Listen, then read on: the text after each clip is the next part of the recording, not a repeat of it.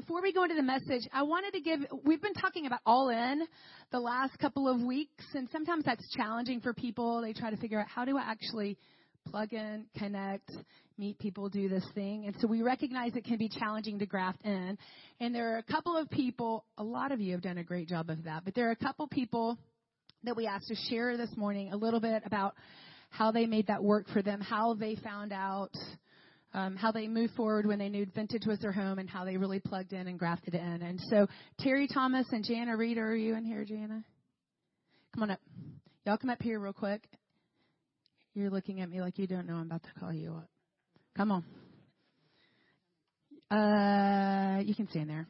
So basically, Terry, tell us a little bit. You can start. Just tell us what we need to know. Good morning. I was thinking about it when Randall called me, and I was thinking about how good God has been, how gracious He has been to Larry and I. For 32 years, He's been gracious to us. We've got a crazy God story. And we've seen some crazy God stories in our life. And He's always been faithful. He's always been faithful to us. And He was so gracious to bring us to this church. And when we came one of the hardest seasons we've been in almost 35 years of being married. And we've been through some hard stuff. And it was one of our hardest. But God was faithful. God's faithful on the mountaintop. God's faithful in the valley. He is just good. He is just good every time. And so He pulled us out of a place that we had 32 years of history. People that had walked this walk with us, people that were there for us when we got saved and we got just this journey. They had been there all along. And He pulled us out, and He pulled us out of the familiar. And I'm thinking about it, and I said, sometimes the familiar will kill you. Sometimes the familiar will keep you from going where God plans for you to go. And it was a hard time for us. And we came in here, and I would sit right back there where Sherry's sitting. I would sit right back there. Please, nobody look at me. That's what I would think. I don't know you. I don't think I want to know you. I'm just doing this because I love God, and He says I need to go to church. So I'm going to come, and I'm going to sit on that back row, and please turn the lights down, and please don't talk to me. This woman right here, every time she would come back there, and she would not ask me anything deep. She would just love me. And I knew, like I knew, this woman is a crazy lover. And this man, he's just out of his mind. And I loved him. And Larry and I just decided, and I'll tell you this, it's a funny story because my husband is one of these people, everything's got to be lined up. If I'm going somewhere, please tell me 4 turns in advance before I get there. And so we come in and we sit down, and it's 5 till 9. 9 o'clock comes along, and my husband says, well, they're not starting. Are they not having church? What's going on?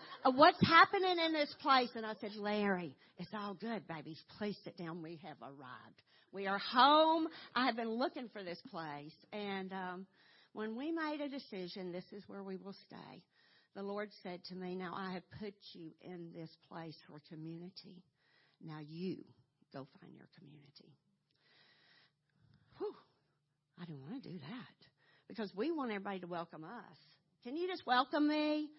No. He said, you go find your community. Every time there was a women's event, I went. I didn't want to go. I'm telling you, I did not want to go. Please, I don't want to be here, but I went. Every time there was a prayer, I came. I didn't know anybody. I kept coming. I kept doing what my Father told me to do. And He began to put people in my life. And this woman right here, I've been looking for her all my life. All of my life. And I have a lot of history with some people, but I've been looking for her. And she's my iron. She is my iron. And you better get you some iron. You better get you somebody who says, you can't do that. Let's go over here. And I'm sorry, I got gum and it's stuck on the roof of my mouth. And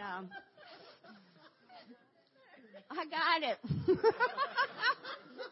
What do you do with that? You just say it. But as I began to do what God told me to do, He began to put people in my life. And I can look at you right now. I can look at you. And these are my people. This is my tribe. These are the people that God put around me. And they're 20s, and they're in their 30s. They're in their 40s. They're in their 50s. And I'm in my 60s. So there you go. But we're together in this, and we make each other better. Everybody brings something different to the table. And then those of us who have walked out life and we know where the landmines are, we're able to say to these, don't go that way. I've lost my leg over there. Don't go there. So he's been so faithful. He's been so faithful to us. And we made a decision that we would be committed to this place. And we made a decision that we would invest in this place and these two people right here. And we invest. We're not waiting to be invested into.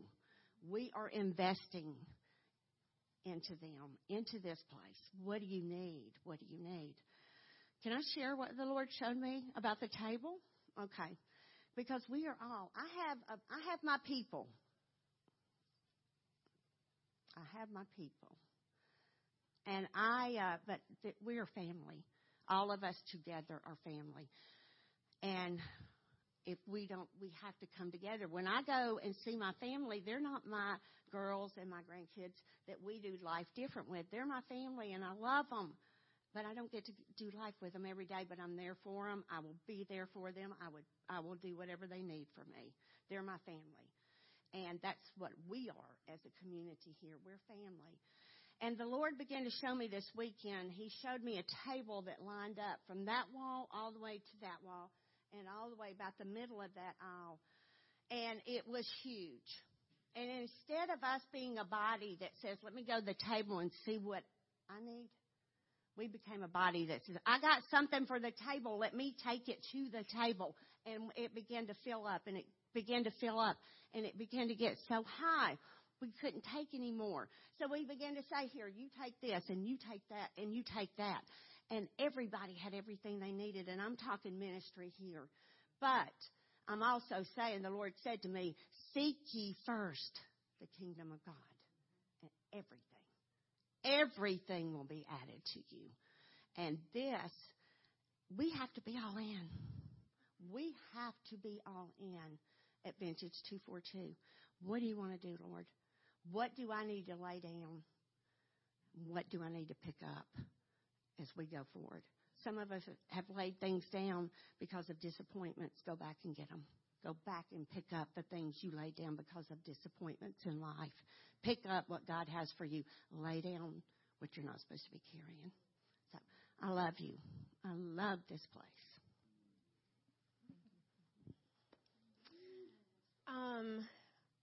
When Randall asked me, I started thinking, what does all in mean in Vintage but in a family? And I just started thinking about my life. And I was raised in the church, in a very different church. It was Methodist, but not. We were extremely spirit-filled, but we were constantly doing family things for the body and the community. I think in the summer we had tables, like what you're talking about, we had tables lined up forever, and we would just have like food after service on Sunday or Wednesday nights, like almost the whole summer, at least I remember. And we did that every time, and so we were constantly doing things together as a church. I grew up with 3 other families from the church, and we were constantly going on vacations, having barbecues, having prayer nights. Like their kids were my family, and I had not a very good family, so it worked out. So I just remember growing up until I moved away at like 21. I had this family, and I grew up with that, and I thought growing up with seeing miracles and supernatural in this community, I thought that was normal. I thought everybody had that. And then I moved out, and I realized not so much. And the churches that I went to for the last 10 years, I think in 8 years of living in Florida, I went to 5. It seemed like a year and a half was our threshold. I would throw myself into volunteering because I knew that if you had a community, you would find togetherness. And I couldn't. I'd get to the core, and it was toxic. It was terrible. It was a business. Like, how many more people can we get in? Are we bringing in the money? Is the youth happy? Not that they're finding Jesus, but are they happy so that they bring their friends? And so we really struggled in churches. And so Vintage is a 10-year prayer finally being answered. We moved here 3 years ago. I was obedient to my husband, who was obedient to God, because I did not want to move. So we moved, and the first 2 years I was super struggling. I was miserable. I was mad at God. I was mad at Keith for hearing God, which you don't want. But I was mad. I was really, really mad, and I was extremely lonely. I had to leave a job that I loved. I left friends that I thought were my iron, and they were not. I had to leave the beach, and I feel like God made the beach for me, you know. So I had to leave things that were comfortable, and probably from the summer of last year to the end, God revealed a lot about why He had us move here and stuff, which is, you want to hear that story, you can have coffee with me. But for 2 years, we struggled. We were lonely. Our hearts were broken. And so last year, the church that we landed in before Vintage, it served its purpose, but the small group served its purpose, not the church. Because the more people that we tried to get to know, we were waiting for them to invite us in. Because for the first time, like, we're new, we don't know anyone, and we totally fell out of place. So we thought these Christian people are going to want to have coffee with us, want to have lunch with us. And it never happened. Like, people were like, oh, yeah, we'll get together. And it never happened. And so I was trying really hard to not get bitter, because I know, like, as Christians, that's what we do, because we find fault in people and we can get bitter. So I was praying into it. I'm like, okay, God, what is it? And so last January, before we started Vintage, we were praying for our word for the year. And I felt very strong that God said the table. And so I'm like, okay, what? And so for me, that, like, was almost, I don't want to hear that, because the church that we were going to talked all about the table, but they did nothing to be the table. And so I was like, okay, God, what are you doing? And He said, stop waiting for people to invite you in. Stop waiting for people to bring you to the table. Stop trying to shove a chair where you don't belong. Stop waiting to squeeze in and be invited to a people that you're not supposed to be at. And He said, you go create the table, be the table, and I will have the perfect chair for the perfect people that will come. And when we first moved here, our apartment was so disgusting and awful. And so, like, we never wanted to bring people in because we were embarrassed. And it was small, and we just couldn't do life. And God said, stop it. Stop doing that. And then we moved to Dallas, and no one wants to drive to Dallas, but people do. People wanted to come to our house because we were made for hospitality. And so when we came to Vintage, like I said, it was 10 years of praying, 10 years of, God, come on. I know you showed me the fullness of you and the fullness of community growing up, that it's not just once in a lifetime. I know that you made the church to be true and to be who you are. And so we came to Vintage, and we've been to so many different churches, and I think it was either the first or second Sunday, Harvest was here, and she talked about this little girl made this picture, and it was a map. And she was saying that your map looks crazy and that all over the place, but every piece has a purpose. And I was like, okay, God, so all those churches have a purpose. Gotcha. So then weeks after weeks, like, we're here resting. I chose to rest in the first little bit because I threw myself in ministry so that I could find that click, so that people would know me, because I've always struggled with being known, and Satan knows that. So coming to Vintage, I wasn't trying to be known. I was settled, and I rested. And I remember going to Infusion, and I told Steve, I said, I really hope that Vintage is it, because we love it, but every time, like, we love a church, we're gone. And he said, okay, that's fine. Like, if you're here for a season, that's okay. And I've never had a pastor say that to me, so I was like, okay, this might be different. But I am not a person that waits for people to invite me. So me doing that in the first 2 years was forcing myself to do something that I'm not used to doing. So in Vintage, when there's a women's night, I was there. Studio 242, I was there. Everything, I wanted to be a part, because I feel like in the year here that if you say, well, so-and-so didn't invite me, or I don't feel belong, or I don't feel connected, it's because you've not went to something, because you guys do an awesome job of creating things for people to do. And back to the All In, I was thinking, I'm a hairstylist, and I worked in a certain company for 10 years, and I chose it because I believe in the product. So when you go somewhere and you believe in what they do, you want to buy in. You want to be a part of the success and the growth. You buy in. That's Vintage. That's Vintage for us. It's home. It's a 10-year prayer being answered of God. Are you going to do it? Are you going to do it? It's coming out of the wilderness and finding refreshment. But the children's ministry, they teach my babies to hear God and to talk to God and to pray for people. And that's amazing. I want to buy in. I want to buy into this, because it's not just a lip service. It starts from the head all the way down, and you just want to come and be that body. So that's that, I guess. Thank you. You're welcome.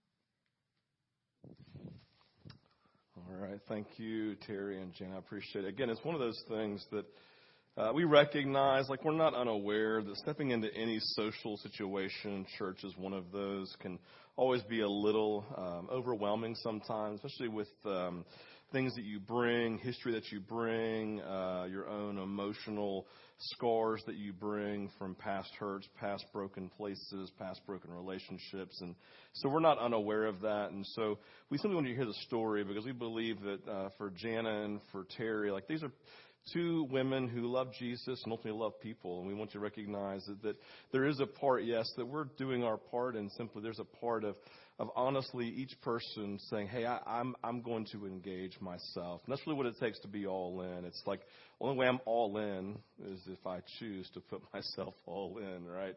And so with that, there's no so you better or else. It's more of an invitation. Hey, I just want to invite you. We want to invite you to be all in. And then just see what God does. Well, this morning, I want to say we're going to wrap up the All In series that we've been in. We began this All In series with this question, is simply, God, where do you want me to partner with you in the life of the church in 2020, right? And so we talked about this, the church, and what that means. God, where do you want me to partner? If you've not heard that question yet, have not been here, I just invite you to take a deep breath and receive it in. God, where do you want me to partner with you in the life of the church in 2020? And recognizing when we talk about that question, I'm not necessarily talking about Vintage 242, although I am, right? We spent several weeks just really defining what we mean by church, kind of overall big, one body, big C church. And then we talked about the little C church, like the Vintage 242s and the other surrounding churches in our community. And we talked about the nature of the church being the individual, because you can't have a church without people, right? And so the idea then of the church being this at its kind of its core, people called together for the purpose and vision of God to save the world. That's what it is. The church is not a place. Right? You don't go to church. You gather with the people of God, and you are the church. So I'm not saying, so don't get caught up in, oh my God, I can never say I'm going to church again. You can say, I'm going to church, but change your thinking. Stop thinking of building you're walking into, and start thinking about people that you're gathering with. I will say this to you in the last 2 weeks. Sometimes, to be honest with you, I get a little tired of coming to the building, right? It's I spend a lot of time up here, right? You come a couple times a week. I'm up here all the time. I see the building and I think leaks need to be fixed. I think about places need to be swept. I'm looking you know how it is when you go into your house and you see those places. I'm the place. But man, the last couple of weeks I've been really, really excited on Sunday morning about being the church and gathering together in a way that I haven't in a long time. And it was kind of actually unexpected, where I was like, oh my gosh, God, if I tweak the way that I view church and stop seeing it as a place that I have to just go give myself and I have to go give money to, and and I had to go see a bunch of people who were weird, right? No, it's a bunch of people I got to gather together with God's people for the purpose of His kingdom to save the world, and I gathered for that reason. I go, oh my gosh. And so literally I woke up this morning with a level of excitement to be with y'all that, man, I have to confess I haven't had in a while. Not that I've loathed it, but I'm like, oh, right. But man, there's this level of enjoyment of like, God, there is something that you're stirring as a people who are gathered for your purpose to save the world. And God, that's exciting. That's exciting as we begin to reshape how we view the body of Christ. And recognizing again, we looked at the story of Nehemiah. The Nehemiah is a model for us of a people of God gathered for a purpose who, quote unquote, were successful in that they completed the task that God gave them. They fulfilled the vision that was placed before them. That really is what success is in the church. It has nothing to do with numbers of people walking in your door, people who get baptized. It's not about having a full bank account, right? Success in the body of Christ is a people who are gathered, who are fulfilling the vision and the purpose of God. And if they are, then they are successful. And so as we gather then, so we saw in Nehemiah, we just named 5 things for them, for Nehemiah. And again, these are not on the screen. These are on our podcast, but you can go listen to it. But just kind of summing up, like we looked at Nehemiah and said, all right, as a people who are gathered, right?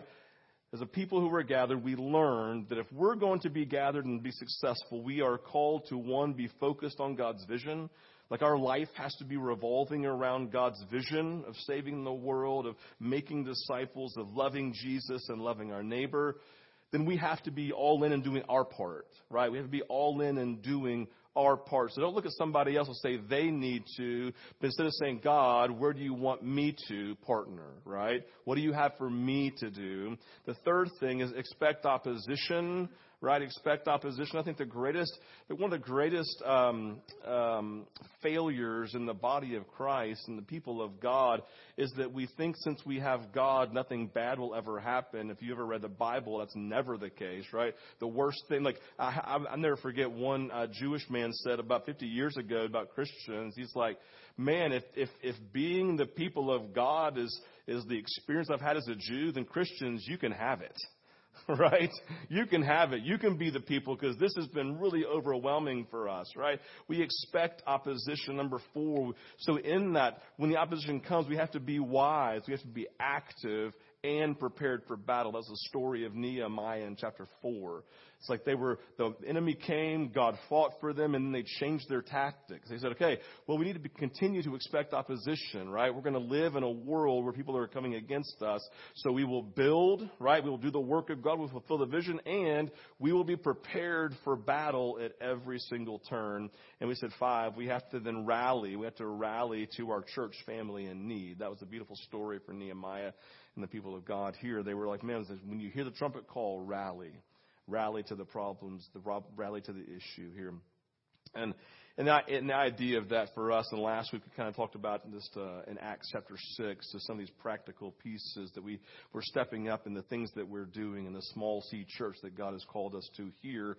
And we specifically talked about last week, just connecting with the Vintage Village. It is an all play that every single one of us is engaging our children in some form or fashion, and that we are signing up and being a part of hospitality. It's a quote unquote felt need, like the Greek widows were a felt need in the early church. And so anyway, so with that, it's kind of catching you up again. I encourage this from the podcast. I think they were pretty decent. You should go listen to them if you have time. This morning's going to be very, very different. Okay. I'm not going to open up the Bible and like kind of go through verse by verse. I'm not going to go through like this massive teaching with 3 points in the end to make you all feel better so you can clarify what I'm talking about, right? This morning, what I'm going to do is I'm going to take these different words that we've been hearing from the Lord over the last 2 years, and I'm just going to share them with you. When I say the words we've been hearing from the Lord, like, I don't know if you know this or not, but there are people, and you're those people too, who are doing life with Jesus and then they're listening, right? They're listening. And I love people who listen. Like, I like being around people who listen because I think I have good things to say, right? Just in the what I'm getting at. Like, I love people who listen. I love people who listen to Jesus. I love people when they get to be with the Lord, rather than going through their list of things they want God to do, they sit still and say, God, what are you doing? What are you doing? God, what are you speaking? So I believe, here I am, your servant. Speak, Lord, I am listening, right? They're coming in the moment prophetically believing that God, He still loves His children, and because He still loves His children, He speaks through His Word, and then He speaks to us as we listen to Him in prayer. And as we then listen to Him in prayer, right, we then go, all right, God, these are the things You're calling us towards. And I believe the greatest thing that we can do for ourselves as the body of Christ, being all in, is that we're listening to Jesus. We're listening and then heeding or doing what He's saying. And so this morning, and we've got people who literally, they shoot me things that they was praying today. Felt like God was saying this. I've got it cataloged in my email. I have places and just other places. I've written it down. I've got this app called Evernote. And so in Evernote, I take notes every Tuesday morning in our prayer times. Kathy Cox, she's like, what are you doing? I'm like, I'm writing on my phone. I promise I'm listening to you, right? It's like, okay, right? And so there's this idea. I'm like, on my phone, I'm typing in my notes, right? And so we're having this funny laugh about it, right? But the idea is I'm typing in why? Because I want to hear what God has to say. Like, I don't know about you, but I've had moments of prayer when James says, hey, listen, if any of you are lacking wisdom, ask. Right? Any of you are lacking wisdom, ask, and God will speak, right? I want to hear what He has to say. I think what you have to say is great, but I really want to hear Jesus. And so I'm going to go through a list of these things this morning. We feel like God's been speaking. I'll give you some dates on some of these as it's relevant. The funny thing is, I was going through these, I just began to recognize a common theme in all of this. Men who went to man camp. If you went to man camp, let's show hands real quick so I can know. Okay, so it's really, really interesting as I'm going through. He's talking about, I feel like what God's been saying for the last 2 years is ultimately about the wall. Right? We talked about it at Man Camp. It's a process of being the wall. If you did emotionally healthy spirituality, or a few years ago, chapter 6 or chapter 7, I forget, is about the wall, right? And that's really where I feel like God has us. It was really fascinating as I was going through it. I was like, oh my gosh, God, this is so good. So here's what I'm going to just go through some of these things and say a few words about them and go through. I think some of these will be on the screen, and so we will pull those up. Number one, a word I've received from multiple sources, and this is the first one on the screen. We are to return to who we are.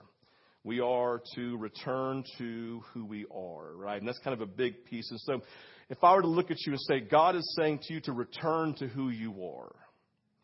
Like that's what God's speaking, right? It's to return to who we are here. And so you can lay that. So I'm going to say a couple of specific things about this, but I want you to hear that for yourself. Who is God? Like if you were to say who you really are, and God is returning you to who you are, what does that really mean, right?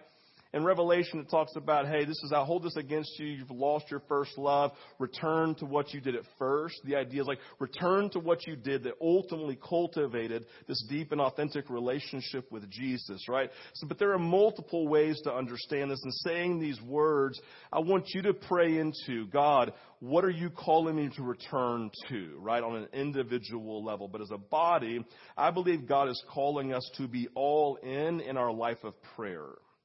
Like God's calling us in this season to a life of prayer that maybe is a return to a life of prayer you once had, or to step into a life of prayer that you've never had.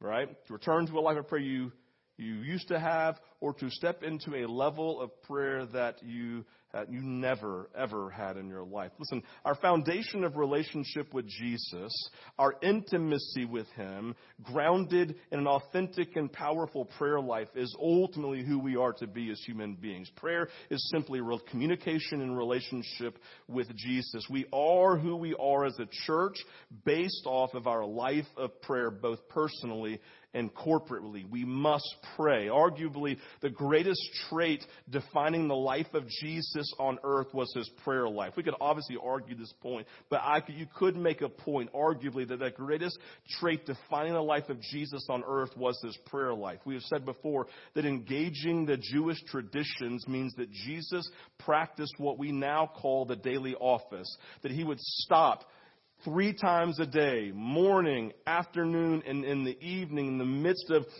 doing the work of saving tens of thousands of people and proclaiming truth, right? And suffering persecution and people who were opposed and fighting all of these people, right? And doing family stuff, right? In the context of all of this, he would say, but the most important thing, the thing that defines me is stopping 3 times a day. His disciples would watch and pray with him. And in Luke 11, one of the disciples was so moved by his prayer life that he asked Jesus to teach them how to pray. And his response, what we now call the Lord's Prayer, right? It's what we call the Lord's Prayer. Prayer is the heart and soul of the life of Jesus. And for us to return to who we are as a people, I believe we must return to who Jesus is. A man of prayer, and we must return to who Jesus says we are, according to Matthew 21:13. We are called to be a house of prayer. And so I don't know what I'm going to remove condemnation, but I am going to be honest with you. One of the things that struck me this weekend, I was thinking about athletes, and every single primary athlete has someone that they look up to, right? And if you ask them, so you look up to so-and-so, yeah, and a lot of them would say, I just saw what they did, and I did that, because I knew that got them to this place. If I did what they did and practiced what they did, then I would become like them someday. And I think the picture I have is just super simple, right? If we want to be like someone, then we do what they did, and Jesus prayed. And so if we want to be like Jesus and dive into the things of Jesus and be all into Jesus, then you know what we have to do? He just stops and he prays. That's what he does. And so we need to be practicing this active stopping at least 3 times a day like he did, as he modeled for us, right? And taking time to be a people in a house of prayer. So for us, the same word we got just a couple weeks ago, January 28th, change. Change is birthed through prayer. God is calling us to prayer. He is bringing new systems, right? Do the works he has called us to do. Pray, believe, press in. It is a hard thing that's so counterintuitive, but like the story of Nehemiah, we must work at this. We must give our time and energy, and we need to be ready. Need to be ready for what he's doing, okay? On May 17th, 2019, on Tuesday morning, I don't know. Again, I'm not throwing out any names of who said this because I don't remember. But it says this: I see us being off axis, but it is preparation. God sometimes has to unsettle us before he can move us forward. Men, that's the wall, right? That's the wall. I see us being off axis, but it is preparation. God sometimes has to unsettle us before he can move us forward. The image I had in this, and I'll probably come back to this later, around this was the picture of cleaning out a garage. Scott walked into my garage on Monday. He said, oh my God, I can walk through your garage, because he's tried to walk through our garage before and was afraid he was going to die because it was just so messy and so things was laying everywhere. It had nothing to do with me. It was all Randall. And so in that, right, you had all this stuff in the garage. It was it made me so frustrated. I hated walking through my garage, right? And so the idea was we had to clean our garage. This is the picture I had. So you take a garage, and how do you clean it? Like how do you take something that needs to be fixed? So I saw the garage like it was what it was, but the only way to get it clean was to unsettle it by taking everything out. Right? And so people walk by and go, is there a garage sale going on, or is that a living hoarder, right? It's like something going on here, right? And so then you take that and then you get rid, and the unsettling, you get rid of all the stuff that you don't need, and then you put things back into its place so that you can then nicely and with very low emotions just walk through the garage with peace and enjoy it. That's the point. This is the idea. I see us being off axis, but it's preparation. God sometimes has to unsettle us before he can move us forward. And so in this, we are in a season of growing. Our role is to submit. And you have to ask the question, God, where are you calling me to submit? Right? God, where are you calling me to submit? 6/18/2019, God has invited us to take the things outside of our control. This is kind of a longer one. God has invited us to take things outside of our control. I think I touched on this somewhere back in the time. But A is just to bring to him the weight we feel. Second, sit with him long enough with this weight in mind until it is no longer a weight because we have gained his perspective, right? And then from this perspective, we pray for breakthrough, recognizing his leadership and his investment. So I talk to people all the time, and their life is defined by the weight that they carry, right? And they're like, asking, what do I do? And how do I get rid of the weight? And I'm like, well, I don't know, but I'll tell you something that would be super helpful and probably is the answer. Go sit at the feet of Jesus long enough until all of a sudden you have his perspective.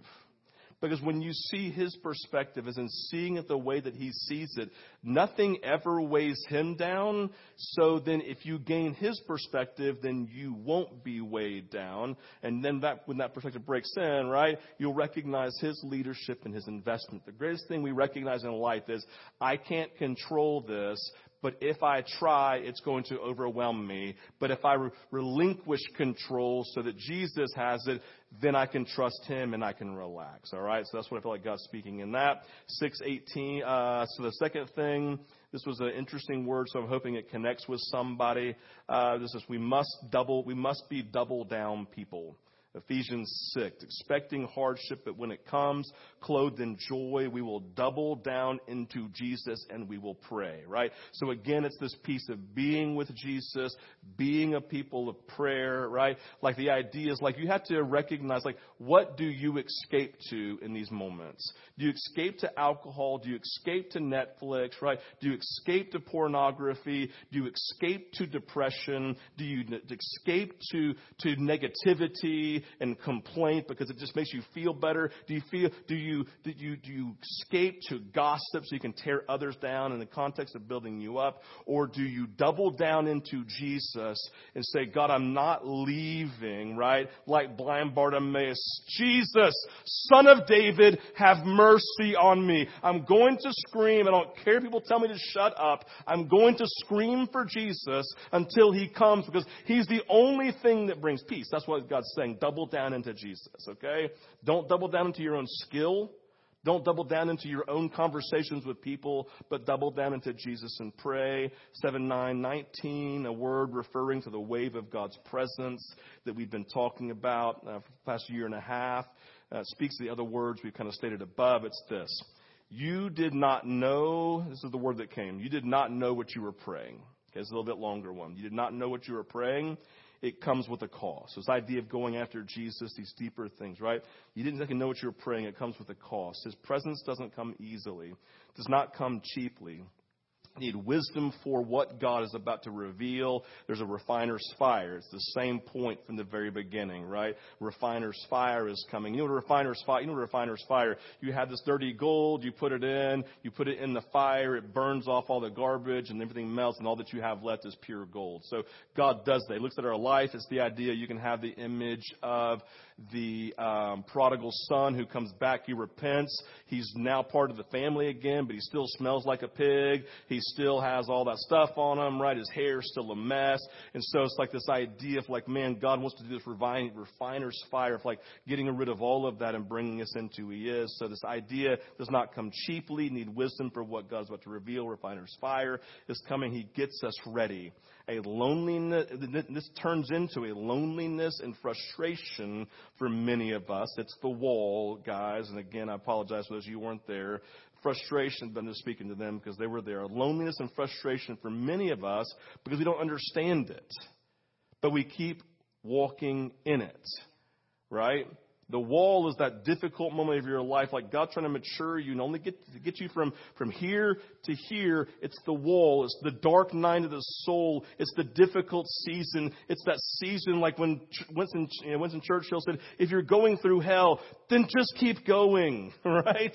If you're going through hell, just keep going. And so there's this thing, like I said, this is a difficult season. It's this, man, I'm getting rid of all of this stuff. Like this other word we're going to have a little bit, we're going to declutter. We're getting rid of all this stuff so nothing distracts you from me. Because if you really want my presence, then you have to remove X, Y, and Z from your life because they are a distraction. They are a distraction. He came into the presence of God doing fine. He saw God high and exalted. And the only thing he think was, I'm so dirty. There's so much garbage in me. It's just better if I die. And God goes, no, no, no, no. I'm purifying you. It's a gift for you to feel overwhelmed and undone, right? So keep on going because I'm going to purify you because I have this over here for you. So as you walk in love, joy, peace, patience, kindness, goodness, gentleness, faithfulness, and self-control. Right? So God's doing this work. Nehemiah and Isaiah in this season, surrendering our will to the will of the Father, what he wants rather than what we want. I mean, this is so helpful. I'm sitting there going through this. I'm like, oh my gosh, this is my life right now. 8:6:19. Many wounds will be exposed in this season. It is purification of the bride. You see all these words of purification, all these words. It is purification of the bride. I'm putting pressure like a diamond, putting pressure. My force of movement. It will come like destruction, but it is life, the formation of life. We must love in the moment, show grace, show compassion until Jesus Christ is formed. Like, do you know the expectation of, this sentence is important, the expectation of Jesus for all of you because you said yes to him is that you said yes to whatever he wanted to do to shape you into Christ-likeness. He'll do whatever he wants to do. And I don't know if you know this or not, but sometimes formation hurts. That's the point. I mean, isn't it so sad when people go to churches where they tell you everything, God's plans to only make you happy? All right.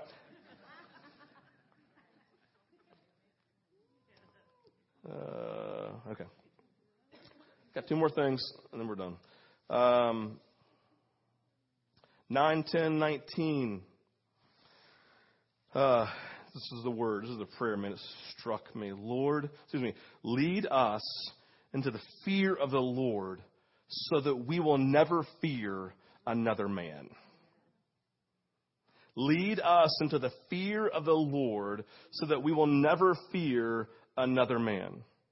Fear of the Lord speaks to reverence, a clear understanding of his holiness, his power, his magnitude, and his complete otherness. When we see him for who he is, then we truly recognize nothing compares.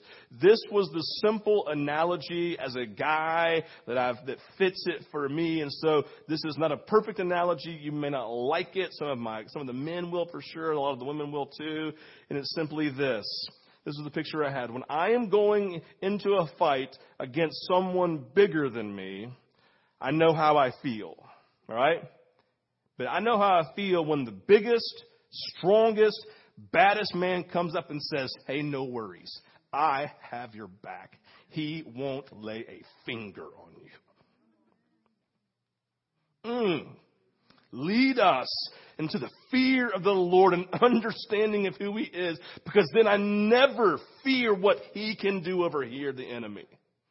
I never fear man and what they say and what they do, because I'm so caught up in the holiness and the magnitude and the beauty of God. And I'm like, oh my gosh, God, why did I fear? Why was I overwhelmed by this, Lord? This is so good, Jesus. I have this picture of something huge, but when I see it in light of your hugeness, it's little.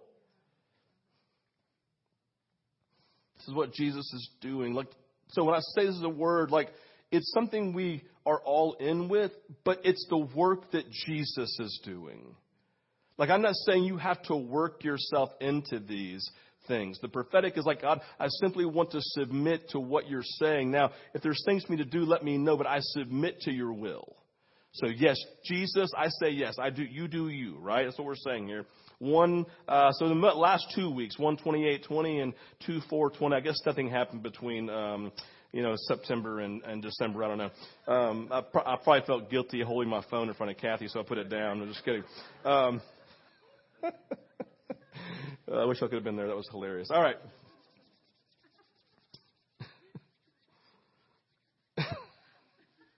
All right. This is the word. The primary word we received, and I've already kind of stated this, the primary word we discussed and prayed into was the word declutter.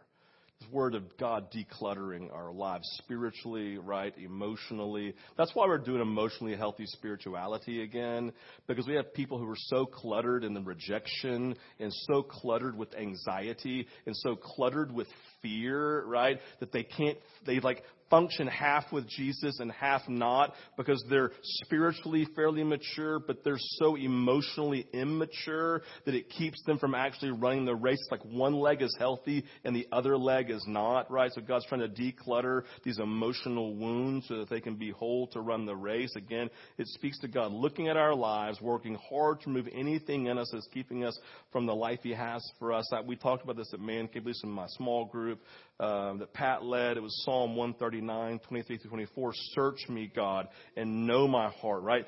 Test me, know my anxious thoughts. See if there's any offensive way in me, and then declutter me. Lead me in the way everlasting, right? So Psalm 139, you should all be able to quote. You should all know that one, right? Super huge.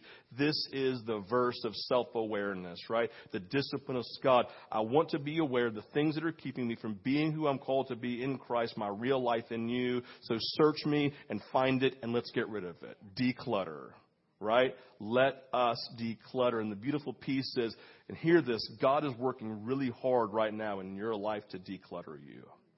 And I'm just inviting you to submit to that, right? And be honest in that. He's working super hard to make you pure. He's working super hard to answer the prayer that you prayed when you first gave your life to Jesus. Jesus, have your way in me. Take me wherever you want me to go and let me do whatever you want me to do, Jesus. I pray this in your name. Amen.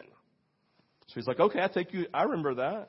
You may have forgotten, but I have not. So I'm working to declutter, prepare, refine, because I have something here.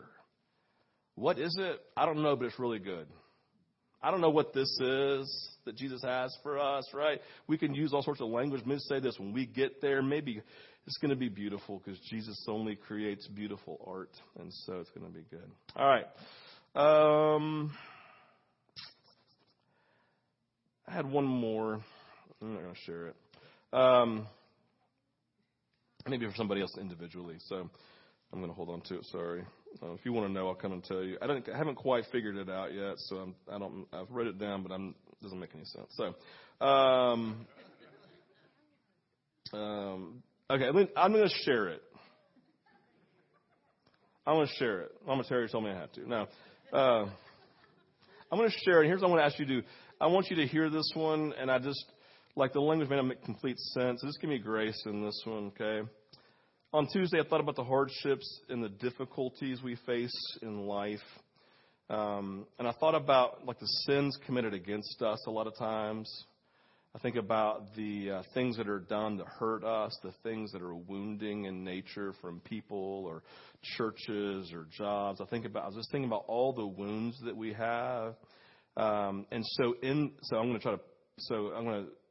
going to say what God said, but I had to just qualify it with this in the front end. Like I just saw all these people, and I saw the scars.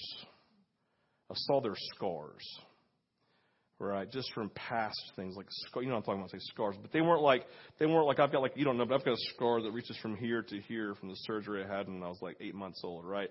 And so when I was a kid, I was super self-conscious of that scar, and I know the people who were self-conscious of their scars, right? And I feel like God said this, scarring, we see it as ugly, but scarring in the earth has created some of the world's most beautiful scenery, gorges and canyons. So it says when God heals and scars are left, they are not ugly, but beautiful reminders of God's movement, His faithfulness, and it has a specific beauty. And what I mean by that, this is why this didn't make a ton of sense. I could see it in my head. I could feel it more than I could speak it. But I felt like God was saying simply is that so many of us have had these situations of scarring in our life that we think we're unusable, we're not worthy, whatever it may be. And God just says, no, those scars are beautiful. They're beautiful. I just saw it. I literally saw the canyons like out in the desert, and I saw like the Grand Canyon. Like we call it majestic, and all it is scarring. That's all it is. It's just scarring. The scarring from water over the years, and God says, no, it's beautiful. You call it majestic. The scarring has occurred in your life. I know it hurt, right? But I've made it beautiful. It speaks to my faithfulness. It's a reminder to you and to everyone else around you that I am God, that I am good, that I'm faithful. He's a good Father. So that was it. That made sense to somebody.